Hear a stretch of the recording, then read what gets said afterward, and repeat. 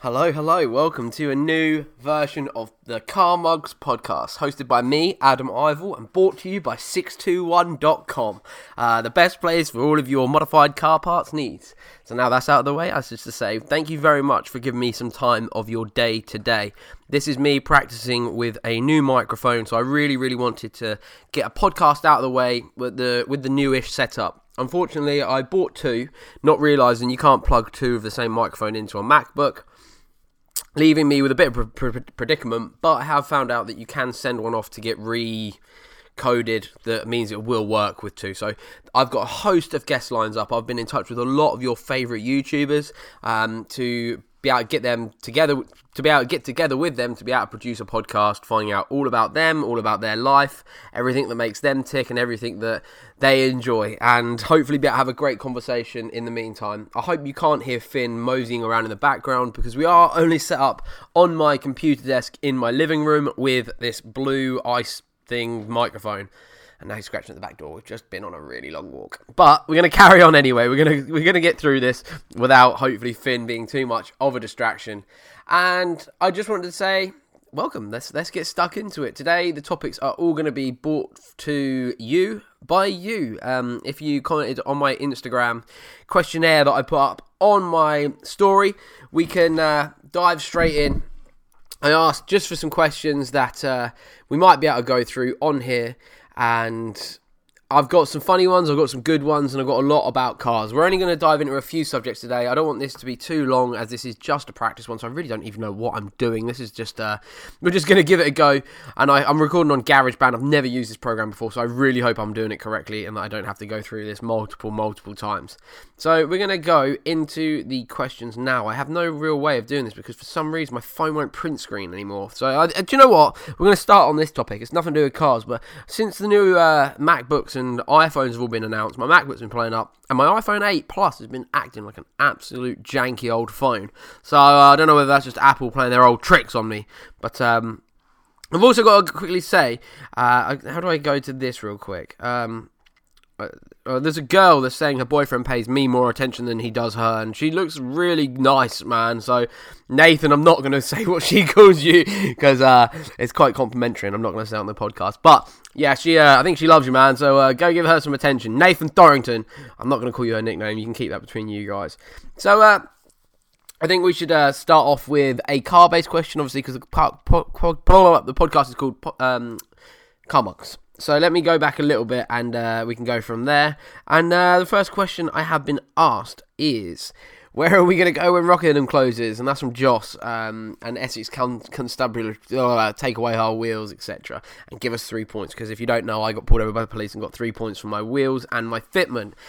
Joss, I don't know yet. I'm panicking a little bit myself because obviously I've spent an absolute fortune on my Nissan over the last year getting it ready for drift days, local drift days, obviously drift days from abroad, and I'm not too worried though, because I know Sweets has got a lot up his sleeve. Sweets runs the Rockingham Drift Days, if anybody doesn't know, and I'm hoping that he'll be able to find some really nice venues for us to use and still have that same relaxed vibe that he's managed to create at Rockingham. I think it's been fantastic for the community more than anything. I think it's grown amazingly.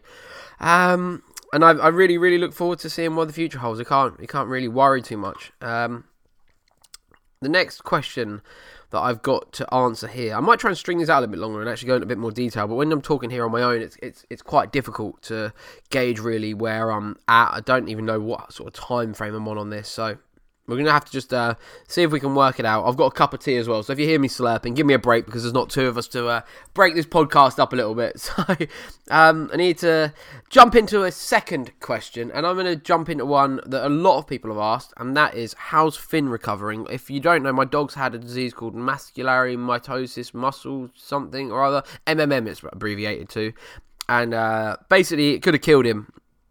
It can lock off their jaws, they can destroy all the muscles in their jaws, and then they can't eat food anymore. So it could have ended really nasty, but we got it just in time, and he's looking at me now. I'm talking about you, man, your ear's burning.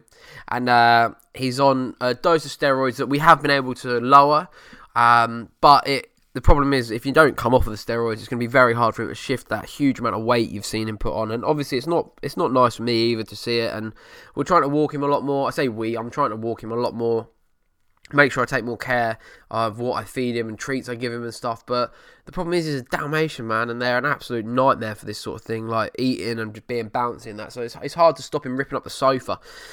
So that's part and parcel of that, I think. But overall, I think he's getting much healthier. He started running around like a bit of a lunatic again now. His dose has been brought down, which is obviously fantastic for me as his owner. And yeah, I'm pleasantly surprised. The only thing that worries me is he's also on a chemotherapy drug that counteracts another one of the drugs that he's on, and but from damaging his liver, I think it is, something along those lines. And I'm noticing some hair loss on his legs, and under his belly. Obviously, I'm keeping an eye on it. I'm not too concerned on it at the minute. I don't know whether it's just me being overly paranoid or whether he's just getting really fat, and we need to keep watch on that. But yeah, that's where we're at with Finn. Someone has asked, let me just find the question. It was regarding the Saxo. I really want to answer this because I think a lot of people give me grief without really knowing what's going on about this car. Where is it? I've also got a cold as well, so if I start making like horrible noises, that's why. God, that was gross, sorry. Someone asked me, what are the plans on the Saxo? And I can't find who asked me that question. God, I'm awful at this. Basically, I bought that Saxo. It was Ian Opalby Fleming. He asked me, what's the plans for the Saxo? And the reason I bought it initially was a joke. I didn't realise it was as bad as it is, as with most second-hand cars, especially stuff like the Saxo. I didn't realise how bad the car actually was, and I was just going to flip it. I was going to do a quick buy and sell and MOT and flip it, but the car itself is really, really, really, really rusty. And I've been planning for a long time to do a welding course. It's something I really think I'd enjoy. I thought I'd enjoy, and I thought I'd be quite good at it as well. I tend to get stuck into stuff, and I focus really hard, and then I tend to get quite good at things. So I was like, right, I want to be able to do welding, mainly for my own benefit with cars, and it means I can buy probably way far gone cars than I would have been able to before. And I'd be able to afford to fix them because I could do all the hard labour. Well, when I saw that this Saxo was a complete mess, I was like, should I just break it for parts? But I did start my welding course. I actually started it last week. It's once a week for the next 10 weeks. And I honestly, even after my first lesson, I was obsessed with it. I was like, this is so much fun. So I've managed to get a second-hand welder. I need to get some new gas for it, but I'm going to learn a bit of MIG welding this coming Thursday. And it then means I can start practicing here and just prepping the car and getting all bits and pieces done like that. The car itself, to me, I don't actually care about it whatsoever. I mean, I could set it on fire tomorrow and it'd just be a bit of a loss of money. And I don't want to send out any disrespect to any fans of the French hatchbacks out there. This car is just an absolute rot box. So for me, it's just a practice car to practice welding on. And if I can bring it back to some type of form of glory after I've done all the hard work on it, then fantastic. That would be amazing, and it would be a bit of an accomplishment as well. So that's why I've got it. That's why I haven't got rid of it. And all of the other malarkey, I see a lot of people like, just sell it and get something out. I mean, it cost me, I'll tell you guys listening to the podcast how much it cost me. It cost me £250. I've spent altogether £70 on parts for it, and if I can find one more bolt, it should be rolling. There's a bolt missing from the gearbox, which means we can't basically fill it up with any gearbox fluid at the minute. But hopefully we'll be able to sort something along the lines out. I love working on it. Me and Peck have been working on it, and it's been cool. It's been really, really cool. So I am now going to look for another question. Give me 1 second. I'm going to find another question. It doesn't have to be car related as such. A lot of them are based around which Honda do I hate the most, which I find so weird because I'm obviously not going to dive into stuff like that, because I'll be honest, I don't really have an opinion on most cars anymore. As I've got older, I've learnt what I really enjoy, and everything I don't enjoy I kind of just long off, it's kind of whatever. Doesn't really bother me. Okay, Connor Kersons has asked me a question about Essex. And he's asked, best and worst thing about being from Essex. I think the stereotype I get, and people taking the mick out of my accent, that's probably the most annoying stuff. And being corrected on words when I don't really think I say them wrong. I just maybe over pronunciate things, or I miss out certain letters, but that's probably the worst. The best thing is that it's the same sort of thing. I love having my accent. I love being from where I'm from. I love, you know, the banter you get from being an Essex boy and being from Essex, and I think Essex girls are wicked, and I love it. I genuinely do. I wouldn't want to be from anywhere else. Maybe Ireland. Maybe I'd choose to be from Ireland, but I feel like the Irish and Essex people have a great connection anyway. That's what I've found anyway. Lou Crew has asked me, this is all Instagram names, sorry. So Lou Crew has asked me, what advice can you give to someone who wants to start drifting in the UK? What I would say is get a low-powered, cheap car. You will crash. And I feel like you have to say you will crash, and that's if you want to progress further. And that's if you stick at it. And then if you don't stick at it and you've had a few days where you haven't stuck at it, or a few months, and you're like, do you know what, I don't think drifting's for me, at least you've only bought a cheap car instead of a very expensive one that you've probably wrecked, or you've just not had a good time, and you just stuck with an expensive car. I'd definitely advise an old BMW or an MX-5, something low powered with a good balance that you can weld the diff in, or if you're lucky enough, get one with LSD, and you can just go kick it around and have fun and practice, because I've learned in drifting, it doesn't matter what car you're driving, as long as you're getting seat time in, then that's the most important thing. The drift day I did in my MX-5, my completely standard MX-5, I'd like to remind everybody, was probably the most beneficial for me as a driver, because it meant I had to adjust what I was used to.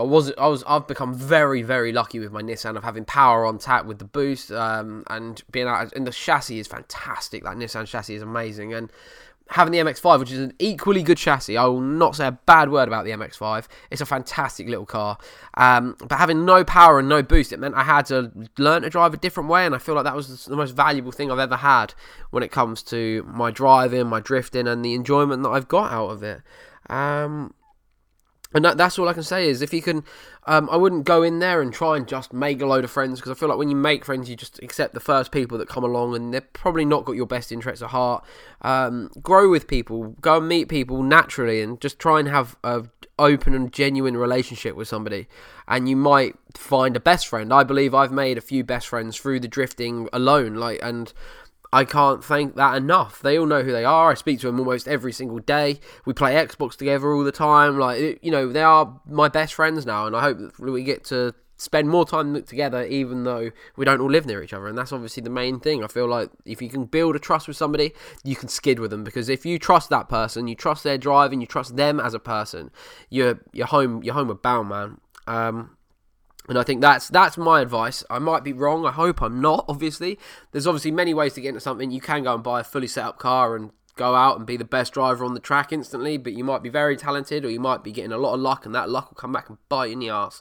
So yeah, that's all I can really suggest on that. I'd say get down to an easy track, go out and just have fun, because that's really all I can offer from where I've been. That's all I did. So Ryan, with lots of A's, 1405, has asked me, what career would you have chosen if you weren't doing what you're doing now? Now, this is going to probably sound a bit funny if you watch my latest video regarding the police, but I would be a policeman. I always wanted to be a copper as a kid. I actually always wanted to be in traffic police, because I thought I could make a difference instead of being a dickhead one like Mr. Roid Rage was. But because I feel like if you can teach people instead of just punish them, and that's a way to actually gain not just respect, but maybe you actually change their way of thinking. I feel like if you're super negative towards somebody about whatever they love, then you're normally going to get a very nasty reaction back. Whereas if you are positive and you just say, look, we need to educate you on this. This is where you're going wrong, or this should not be happening. But we don't take away from what somebody enjoys. Then that way, that message can get across. Oh my goodness me, sorry about that. So I think it would be police. I was never very good at college. I'm not book smart, unfortunately, as much as I wish I could be. My little sister has just got a master's degree, and I just really wish I could be like her when it comes to book smarts and knowledge. But I learn in a different way. I learn visually. I learn from my own mistakes. Having my own company from a very young age has taught me that there's a lot of pressure. People hate success if it isn't for them. I think that's what I've learned as well. So I think a copper would be an awesome job. I think I'd love it. I really do. I do think I'd be good at it as well. I think I'd be. I always believe in myself, though. I believe I'd be good at pretty much whatever I try. So that's why I believe I'd like to be a policeman. And I still always consider it. If what I do now went to shit, I think I'd still look at enrolling in the police and starting from the bottom and working my way up. That's honestly what I'd do. I think it'd be cool. Right, another question from Lloyd Freely, and it's actually a really cool question that I wanted to dive into, was if you were to restore a classic car, what would you choose and why? Because I actually have a couple of answers to this question. I'm just going to tell you straight up what comes to my forefront of my brain when I read that, and it is a Toyota AE86 Terreno. I would kill for one of those cars. Not actually kill, if there's any police listening out there. But I would do a lot for one of those, and I've actually been recently looking for a Shell. There's been a couple pop up, but one was way too expensive and it was too far away. It would have ended up being about $4,500 car before I'd even put suspension on it, and the chassis, and even start to tidy up the rust. So that was just out of reach. And there's another one that's popped up for £900 on Facebook. A few people have sent me, but it's too far gone for me. And with how hard parts are for them, I don't want one that rotten. I'd be willing to save up a little bit more and buy a Shell that was in good condition. And I mean good, but a good rolling Shell. I'd love a rolling Shell, even if it doesn't have an engine and stuff, because whether I'd stick with a 4Age, I don't know. But it'd just be that'd be the first car. The second one would be a Mark 1 Volkswagen Golf, which might not be what some people are expecting, but I think they're beautiful. I used to have a 5-door one when I was about 19. I called it Ronnie. It was amazing. I loved that little car, and the only reason I sold it was because I tried to get insured on a DC5 Integra back then. They were my dream car growing up, and I was like, I want a DC5 Integra. And I had Ronnie, and I parted ways with it for £1,500, actually to a guy who drifts. Now we're still in the drift community together, so he doesn't have the car anymore. The car has been sold recently and is now fully restored, from what I understand, in a completely different colour, which is pretty amazing. As an ex-owner of the car, that someone enjoyed it but didn't have enough money to put into it. It's great to see the car that's been loved by somebody else. And I'd like to get it would be a Mark 1 GTI if I could afford one, but my goodness me, the prices of them have gone absolutely mental. Another car that I'm 100% sure people wouldn't think of would be a Volkswagen Corrado VR6. Maybe not the fastest car in the world, maybe not the most appealing, but I just think they're so cool. It's another one of those cars I always used to see growing up, and I was like, I would love one of those. And I have always considered doing a VTEC swap into one, but purely because I obviously love Honda engines. But I think for now, I've got enough on my plate, and I don't need to stress myself out with any more very complex projects. So I think we're going to just hold tight on all of that. And I'm just going to try and finish what I've started within the Civic EG6, which has been my first restoration job.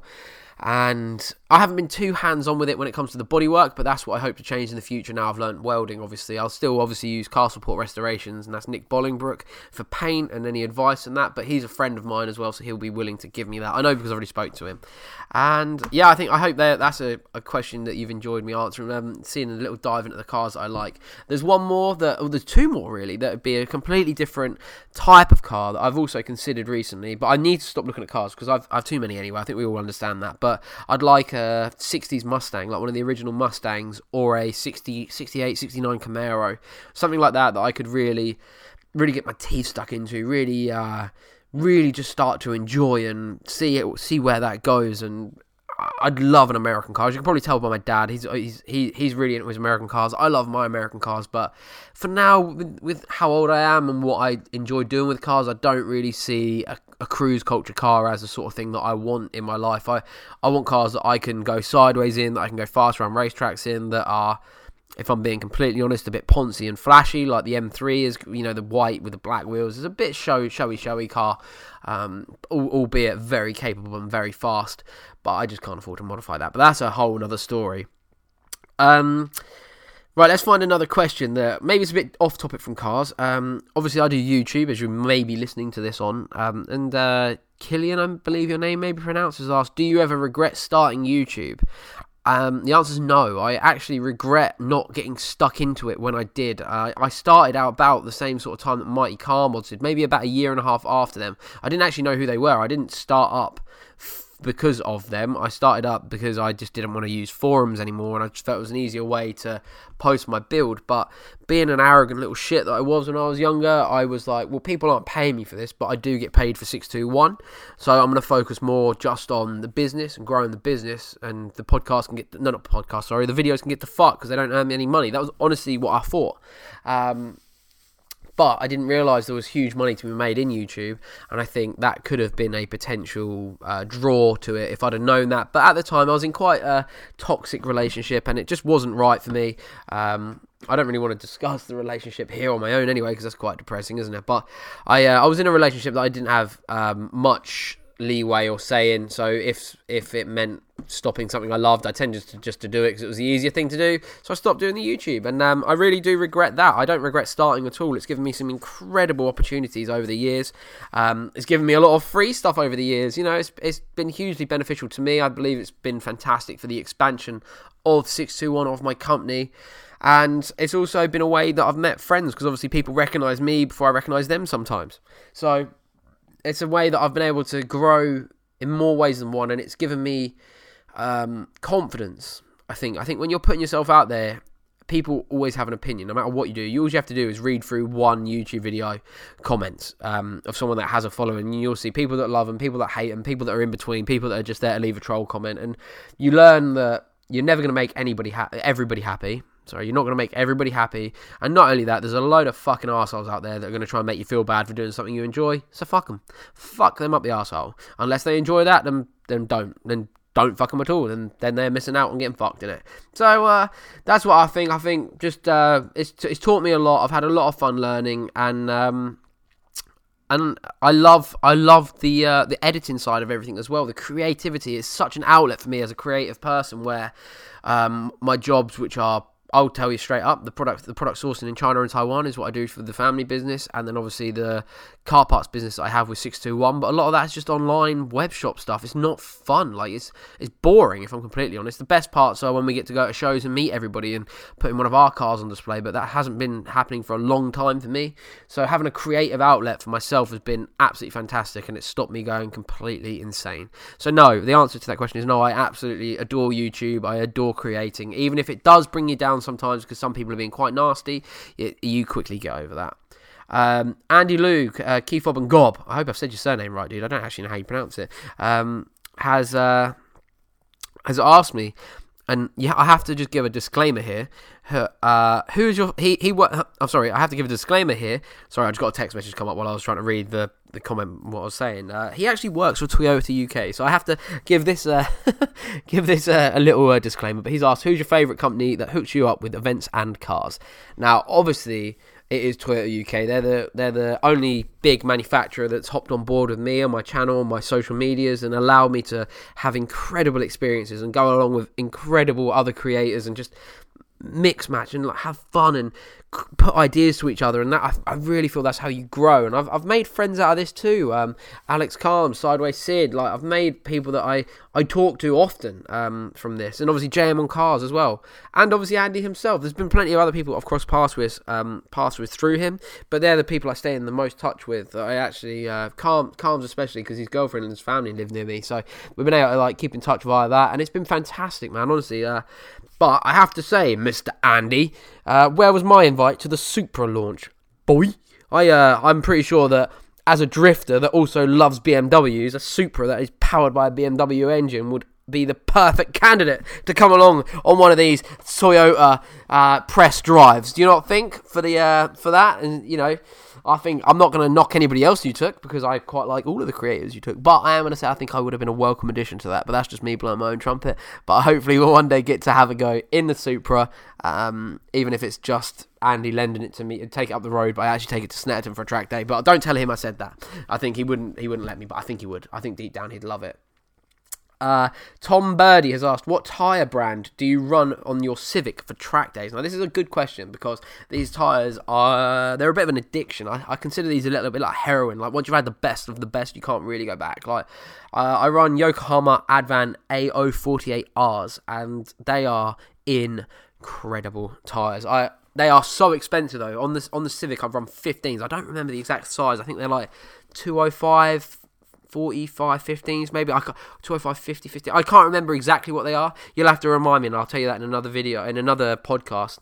But they have the most grip I've ever felt in my entire life in the dry. Like they are incredible. That's why I put those Volt wheels from the Civic on the Mazda if I do track days and that. I think they are an incredible tyre. But saying that, I am fully open to using other tyres. Now, one tyre I do want to try out is that AR1 from Nankang, because that looks sick. And also, I'd like to obviously try out a 888R. I've never used those either, but they're just expensive. And I'll be honest, my heart's not really in track days at the minute. My heart is definitely in drift days.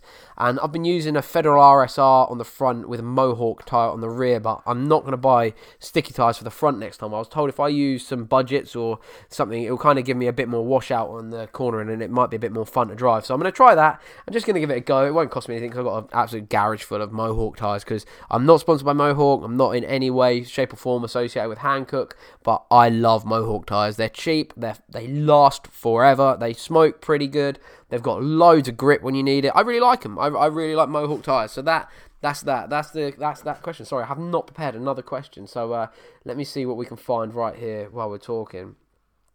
There's some really good questions. I'm going to save some of these for another podcast. My cousin Jack has actually asked me a question, which is sensible for a change, just a surprise.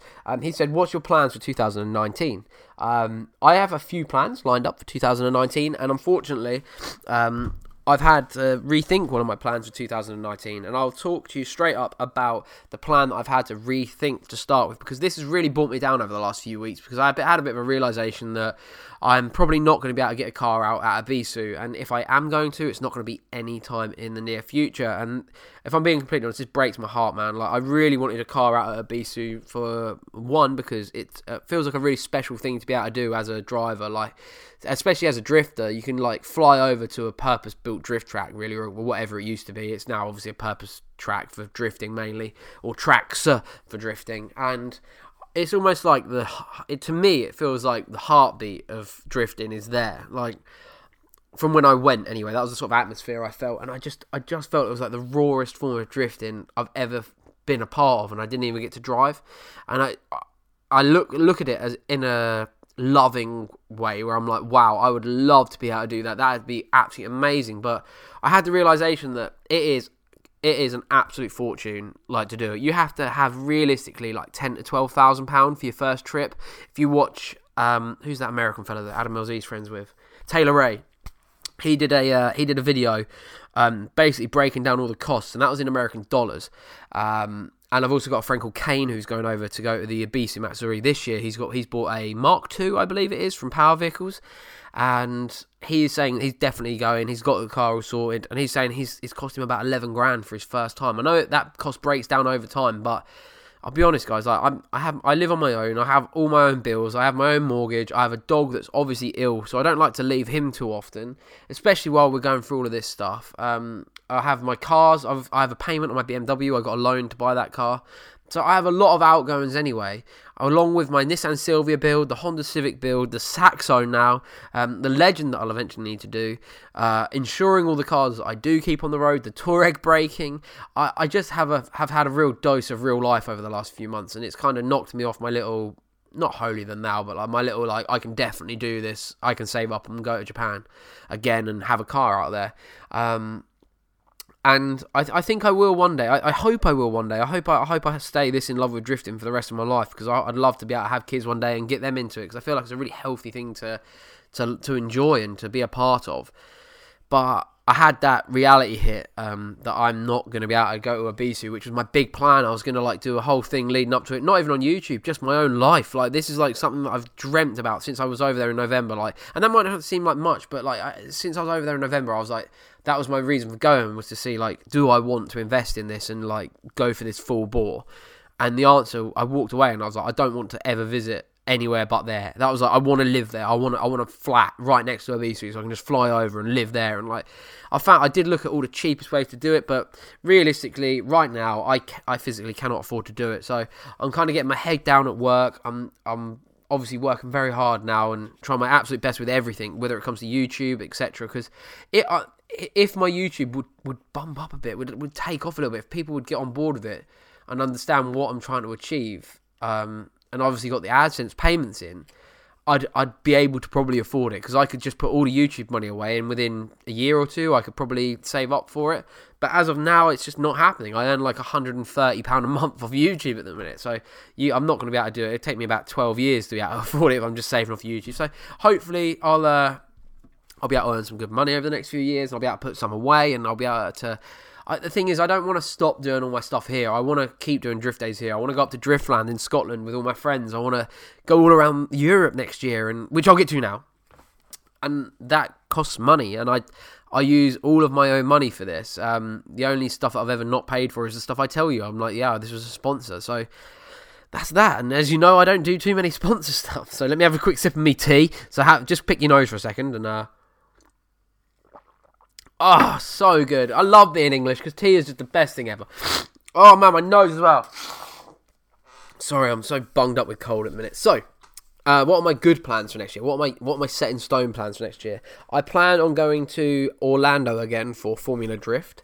Who I'll go with, I don't know yet. I kind of want to go with a few of the Drift boys, so it can be a real drifty involved type trip. And maybe if we get lucky, hang out with Adam LZ again. I really like him as a person. He's a super sound dude, especially for being so famous as he is. So he's a really nice guy. Hopefully we'll get to say hello to him. And also, I think the Shanahans might be competing over in America. So I'd love to see Connor and Jack smash it out there and just show them what the Irish are all about. Because even though I'm not from Ireland, in fact, I'm probably from one of the furthest points away from Ireland in England. But I consider a lot of the Irish people that I've met good friends and even great friends, I want to go and support them because I think they're fantastic as a nation. I love them. I think they're wicked, and so I'll definitely be at Formula Drift. I'm probably going to be at a few of the car shows.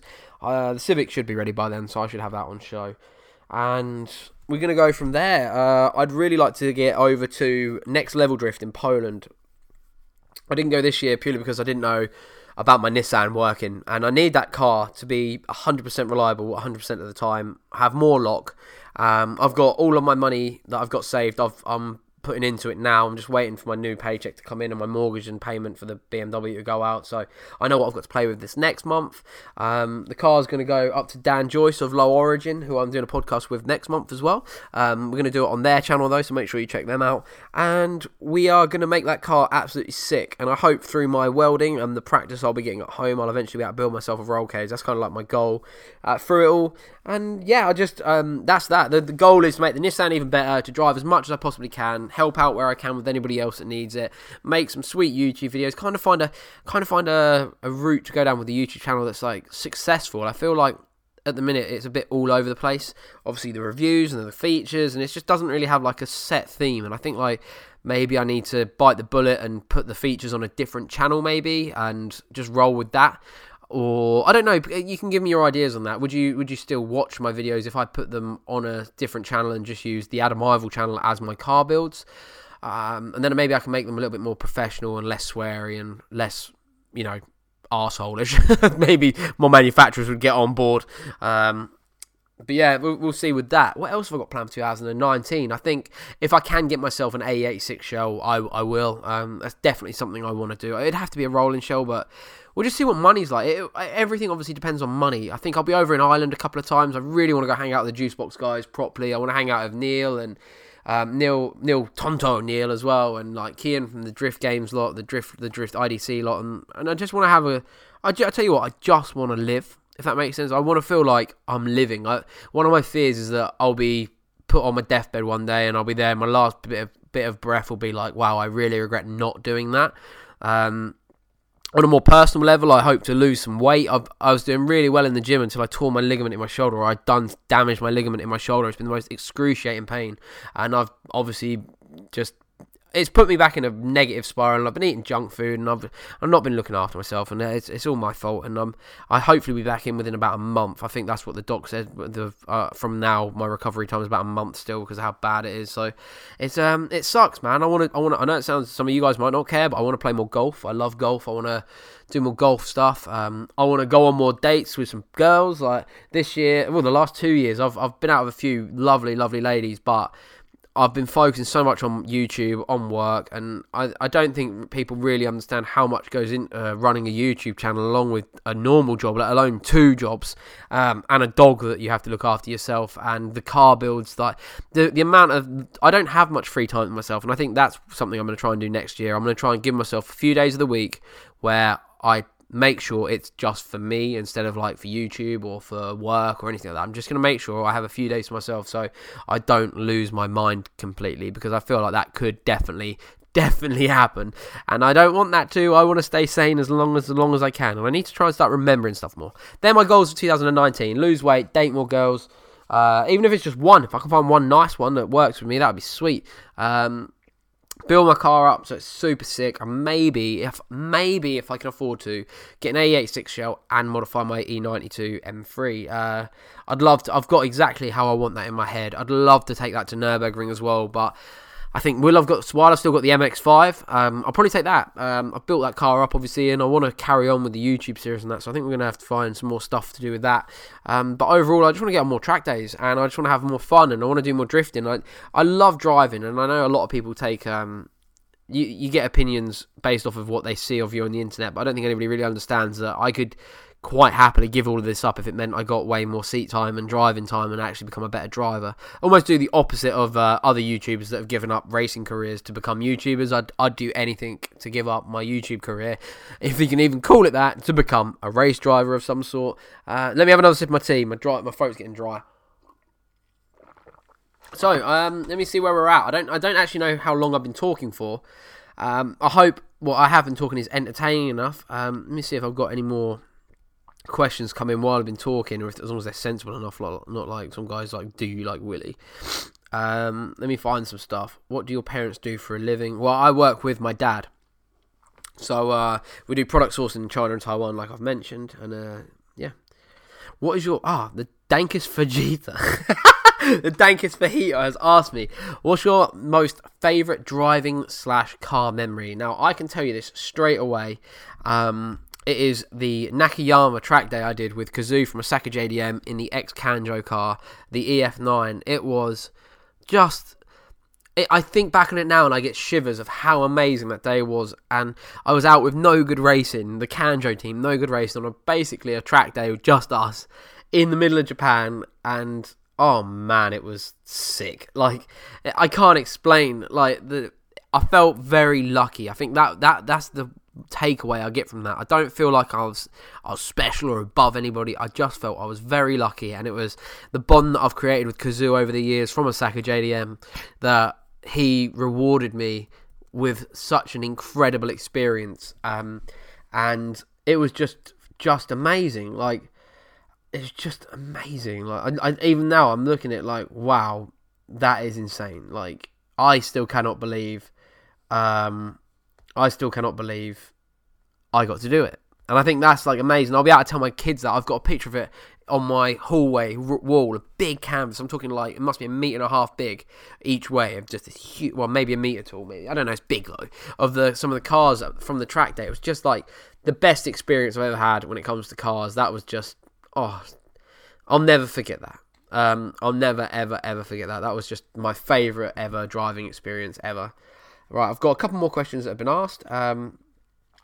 I've kind of answered a lot of these already, so there's no point of like answering them. I've just covered that one. The T Video UK, go give them a follow, has asked me about what car I'd take to the Nürburgring. It's a tough choice because I've got a lot of good little cars, and I just have to wait and see. I think when I do book up a trip, I'll have to go and do that. I've been asked a lot of questions that me and the Low Origin boys are going to cover when we hang out in a couple of weeks, so I don't want to answer those now. Edward Lowe has asked me, who influenced your love of cars and how old were you?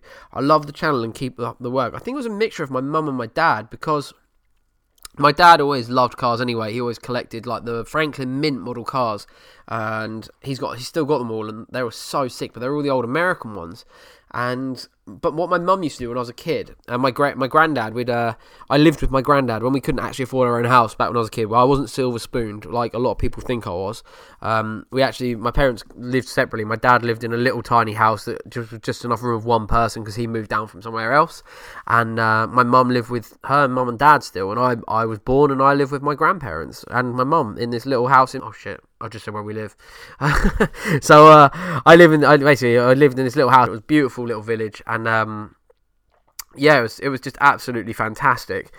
And so I lived in this little house with my grandparents and my mum, and we used to have one of those car mats, you know. And what my mum would do is walk me down to the local village fair thing, I guess. What would you call it? Like a you know, it's a fair, isn't it? Is it a fete? A village fete? I don't know. Like market. That's what it's called, a market. And there was a guy there that sold Hot Wheels for, I think it was £1 a car, 50p a car, £1 a car. I don't really remember because I was like a baby.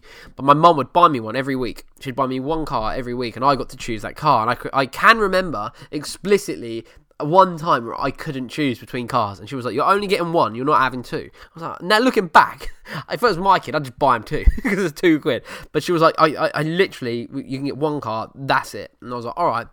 And it took me about an hour and a half to decide. It got to the point where my mum was like, well, "You're not having either of them if you don't decide."